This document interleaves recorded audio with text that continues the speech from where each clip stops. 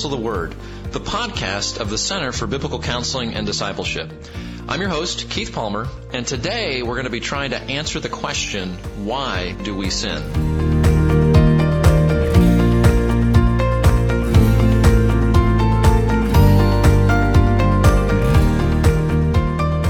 Believers struggle with indwelling sin, and part of the Christian life is figuring out how, by the power of the Holy Spirit and God's work in us, we battle temptation, we battle sin so that we put off the deeds of the flesh and we grow in righteousness toward being like Christ. And that's why I'm very excited to have in the studio with me today my good friend David Gibson. David is one of the elders here at Grace Bible Church in Granbury, Texas, where I have the privilege of being on the pastoral staff. David is also a Bible translation consultant with the New Ireland Translation Institute, which is associated with Wycliffe, and he's currently working on a project to translate the New Testament into one of the many dialects in the country of Papua New Guinea. So David's here, and I'm grateful that he's taking a few minutes to sit down with us to talk about why we sin. So David, thank you so much for being with us today. Thank you for having me. So why do we sin? Really, in the first few chapters of the Bible, God begins to unfold for us why we sin. Would you unpack that a bit for us, please? Yes. One of the things that's striking going through the Scriptures is that over and over again, the Lord seems to really want us to understand the process or understand why we sin. And one of the first places, or the first place he starts teaching us is right at the beginning. And in chapter 3 of Genesis, which is just in the middle of page 2 in my Bible, God shows us a picture of what happens when people sin. And setting the stage here, in chapters 1 and 2, we see that God makes creation. He creates man and woman, and he puts them in the garden and very specifically says three things. One is that he's provided everything that they need. He's given them guidance and instruction about the proper way to live and things that are harmful to them. And he also establishes his authority in that there are going to be consequences if they reject his instruction and guidance. So when we come to chapter 3, what God does is he just tells us the story of what happened leading up to Adam and Eve sinning.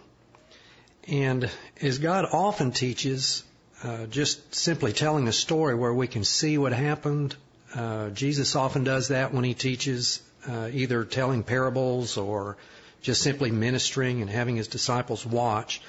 What God does is he tells us what happened in the garden that day, and so we can watch and see what happens. And what happens is Satan comes and talks to the woman, and he basically challenges the truth of what God has said about the fact that the fruit from a particular tree is bad. God has said it's bad, and Satan basically says it's not. And what we see there then is Eve knows what God said, but we see then in verse 6 that the woman saw that the tree was good for food, and that it was a delight to the eyes, and that the tree was desirable to make one wise. And she took from its fruit and ate, and she gave also to her husband with her, and he ate. And then we know the consequences there of them recognizing that and being ashamed and hiding themselves. And when God comes and confronts them about this, when he asked the woman what happened, the woman says, God asked her, "What is this you've done?" And the woman said, "The serpent deceived me, and I ate." Now, it's just part of the way Hebrew narrative works that when there's dialogue, that's important. God's slowing the story down, and he's revealing what's going on in people's minds and what they're thinking. So when we read chapter 3, we actually see in here that there are three accounts of what happened leading up to Eve eating the fruit. There's the account that the narrator gives us, and then there's the account that Adam gives, and then there's the account that Eve gives. And it's just part of how Hebrew narrative works that we want to compare those. And when we look at what Eve says, when God asks her, "What have you done?" she says, "The serpent deceived me and I ate." But when we look back at the narrator's account of what happened, the serpent deceived me. There is an account of the discussion that went on there. But then before she eats, there's actually something that happens between there. And that is, the narrator tells us that Eve saw that the tree was good for food, it was a delight to the eyes, and it was desirable to make one wise. And that is, what Eve left out of her account is that she was thinking and evaluating whether or not that fruit was good. And backing up to being deceived by the serpent, we're seeing on what basis was she evaluating whether it was good and desirable or not.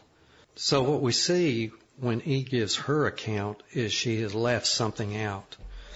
And what she left out was what she was thinking that led up to her eating the fruit. She's wanting to just draw a straight line from the serpent deceived me and I ate. And what she left out in her account to the Lord is when she actually thought about it and considered and chose to eat the fruit. We can see here that Satan did not throw Eve to the ground and pin her down and force her to eat that fruit. She chose to eat the fruit. And when we look back, we see that it's because she thought about it and evaluated it and decided that it was good to eat, even though God had said that if she ate it, she would die. Well, why did she do that? When we look back on the conversation that she had with the serpent, we see that Eve was very well aware of what God had said. But the serpent put some doubts in her mind and said, "No, you won't die if you eat it." Now, it's interesting here, Satan does not say that Eve misunderstood what God said. What he does is he casts doubts on God's motive. He says, "You won't die. God knows that in the day you eat from it, your eyes will be opened and you'll be like God, knowing good and evil." So what Satan has done is, he basically has given her the idea that God is holding out something good or holding back. He's holding out on her. There's something good that God does not want her to have. And so when she starts evaluating whether or not that fruit is good or not, rather than trusting what God has said, that that fruit will kill her, she is deciding that it's something desirable and good based on a lie. And when she evaluates it as something good, and the more she thinks about it, then she begins to have that desire for it and want it.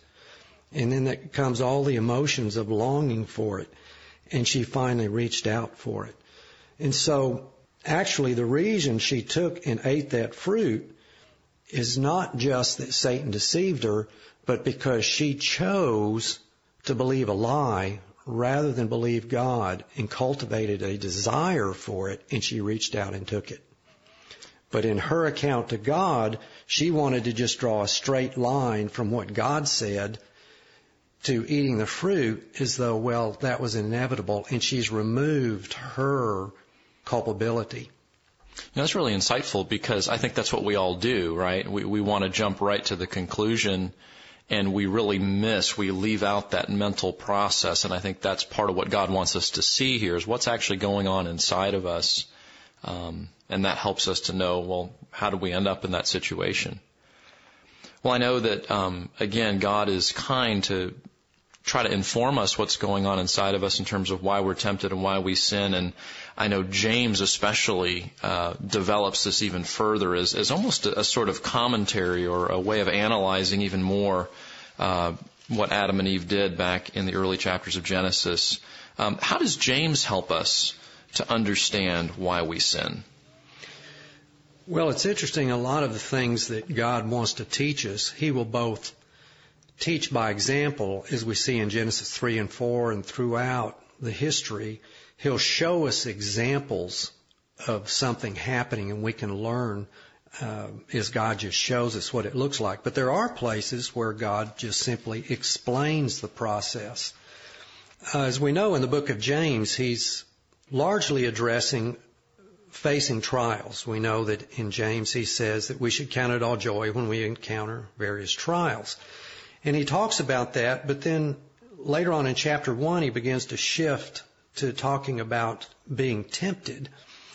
And the connection there is when we are facing difficulties and trials that God has allowed to come into our life, we might be tempted to follow sinful means to get relief from trials. And that's why the issue of temptation comes up. A little bit of just clarification here, because we tend to think of often temptation just simply to physical pleasures, but sometimes the temptation can be to sin to escape difficulty, and I think that's what it leads up to it. But when we get down to verse 13, James tells us, let no one say when he's tempted, I'm being tempted by God. For God cannot be tempted by evil, and he himself does not tempt anyone. But each one is tempted, and here's what we're focusing on, each one is tempted when he is carried away and enticed by his own lust. Then, when lust is conceived, it gives birth to sin, and when sin is accomplished, it brings forth death. What God is explaining to us here is exactly what he underlined in story form in Genesis chapter 3, in that it wasn't really so much the fruit that tempted Eve or even Satan. What tempted her was her own evaluation and desire for that fruit that grew out of her believing lies.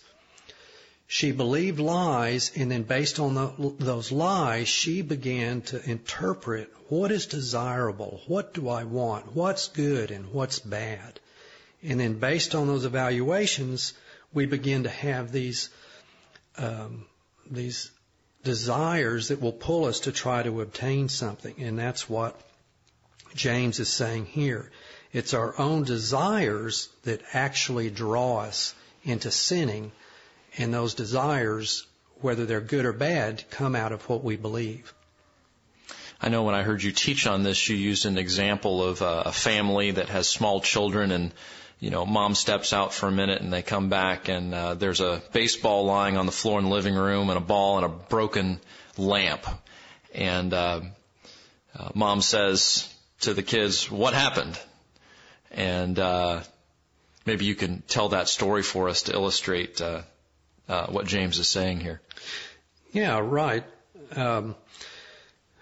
I was telling the story. You can imagine one boy saying to his brothers, let's play baseball.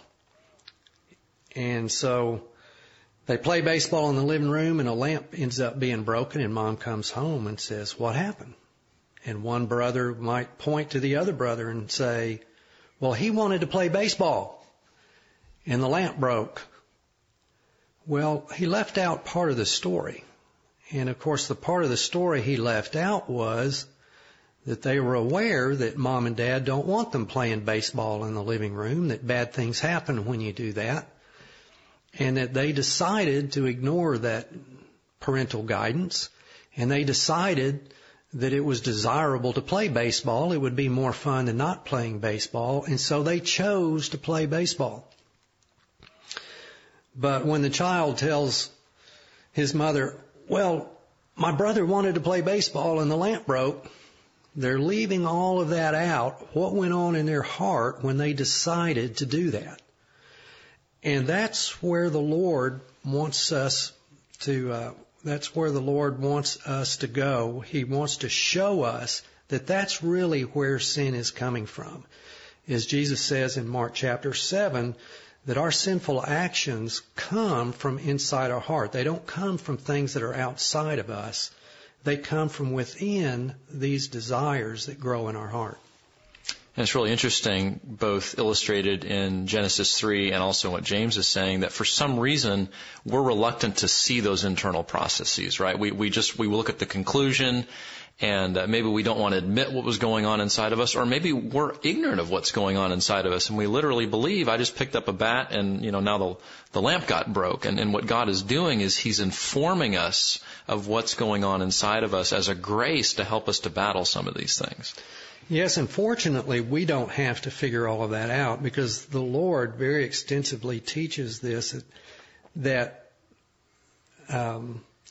this whole issue gets foggy on several levels. One is that Satan and his demons are busy spreading lies, just as Satan did in Genesis chapter 3, spreading lies in our culture and our world, and we end up believing a lot of those.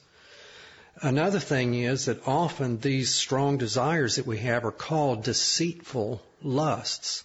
Just like Eve, based on these lies that we believe, we can convince ourselves that these things that we're wanting are actually good, when in fact God said they'll kill us. So the desires themselves can be deceitful. And then, of course, we know that our hearts are deceitful among all things, that we're excellent at deceiving ourselves about what our desires are and where they came from. And then finally, of course, the whole point in Genesis 3 about the being naked and ashamed and hiding and making fig leaves. And that's essentially what Eve does when she leaves that part out of the story, is she is hiding that. She is hiding what went on in her heart from God, because she doesn't want Him to see it. And often we don't want to see that ourselves, and so we just block that out. So understanding and admitting what's going on are really keys to getting this process going in terms of helping in those things. Right, and that's precisely where the Lord is working on us. He always has, even in the Old Testament, but certainly under the New Covenant, where the Lord puts His law in our hearts, the Holy Spirit is at work in us, where both the instruction that we get from the Scriptures, like in Genesis 3 and in James 1, that information helps us, but also the Holy Spirit is at work in our hearts, convicting us of sin and righteousness and judgment. And there's a very supernatural work that the Lord is doing to take His Word and show us those things in our own hearts that we don't want to admit are there. Well, maybe you can develop that just a little bit further. Why does God want us to understand why we sin? And how does the gospel, as you just alluded to, how does the gospel help rescue us as we understand these sinful processes inside of us? It is part of the gospel that what God does is He's calling us to confess and repent of our sins and trust in His Son for forgiveness and restoration of relationship with Him. And part of that is recognizing that sin is actually something that we do. It comes out of our hearts, and that's what needs to be repaired. That's what God is fixing. There's more going on in the gospel than simply we've broken some rules and God will forgive us and we don't have to go to hell. What God is doing in the gospel is He is restoring us back to being a holy people for Him. And part of that process, even after we become believers, as Paul talks about in the book of Ephesians, is that as Christians, God wants us to lay aside the old self, which is talking about our thinking and our desires and our behavior, to lay that aside and to put on the new self that has the new kind of thinking and desires and behavior that correspond to the way His Son, Jesus Christ, thinks and what His desires are and how He behaves. And the Lord asks us to do that, but to do that we have to recognize what the old self and the deceitful lusts are, and to cooperate with His Holy Spirit and His Word as He shows us what the right way to think, the right things to believe, the right things to desire, the Holy Spirit is supernaturally making changes in our heart, but it's God's desire that we recognize those things and cooperate with what He's doing. Yeah, Ephesians chapter 1, the writer tells us that God has called us, right? He's called us to this purpose of holiness and blamelessness. And then that gets fleshed out in the subsequent portions of the book. And this put on process you're describing is really the means by which the Holy Spirit helps to develop that holiness and that blamelessness. So thinking along those lines, I mean, Paul calls, as James does also, the lusts of deceit, these desires that trick us and lie to us. So walk us through that process. Maybe even using that example of, the boys that play baseball and the lamp gets broke. How would they walk through this process to be able to realize what were they believing that were lies, and how can they put those off and replace those with things that are true, that they might make better decisions next time?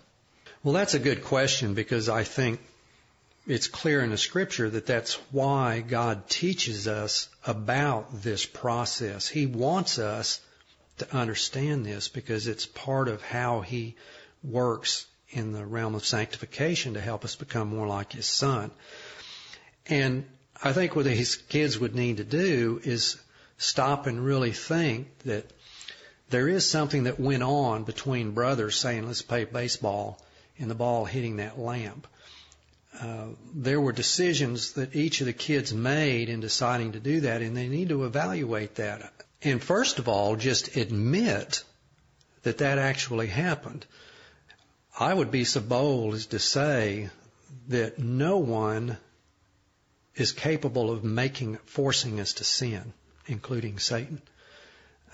People might put some pressure on us to do it, but for each child to recognize, just because brother said, let's play baseball and it'll be fun, that they had to go through the process of asking themselves, well, why did I decide that that was a better idea than obeying mom and dad about not playing ball in the living room?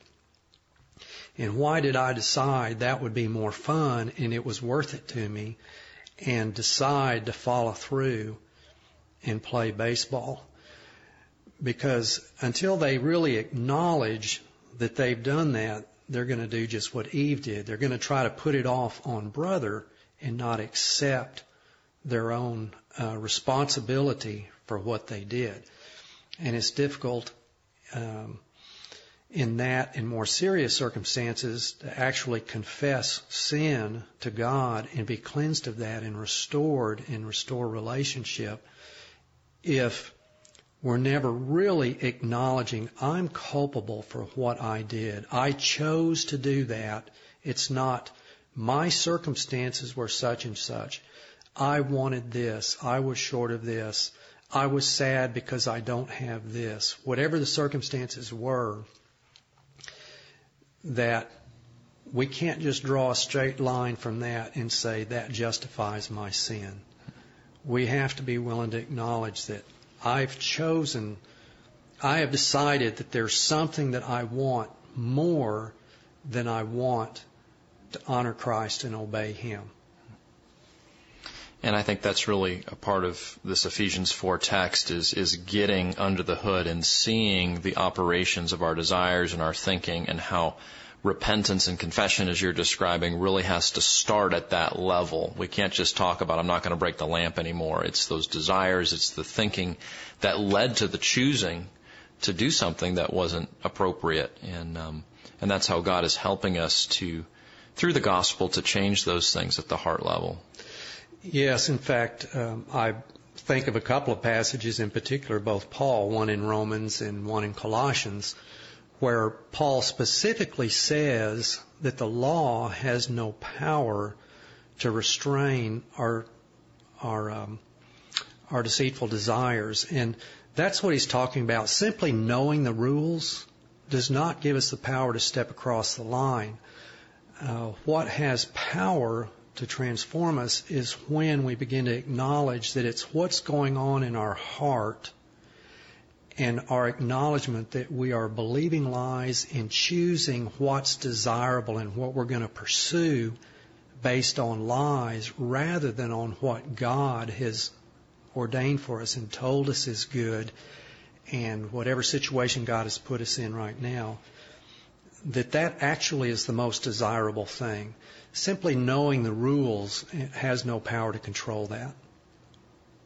Well, this has been very helpful and very insightful. Literally from Genesis all the way into the New Testament, we see how God is helping us to understand why we sin, and then in the gospel, rescuing us to expose those things and change our hearts, and through the power of the Holy Spirit to put off the old and put in the new. So thank you so much for taking a few minutes to be with us to explain this, and I think it's been very helpful for our listeners. Thank you for having me.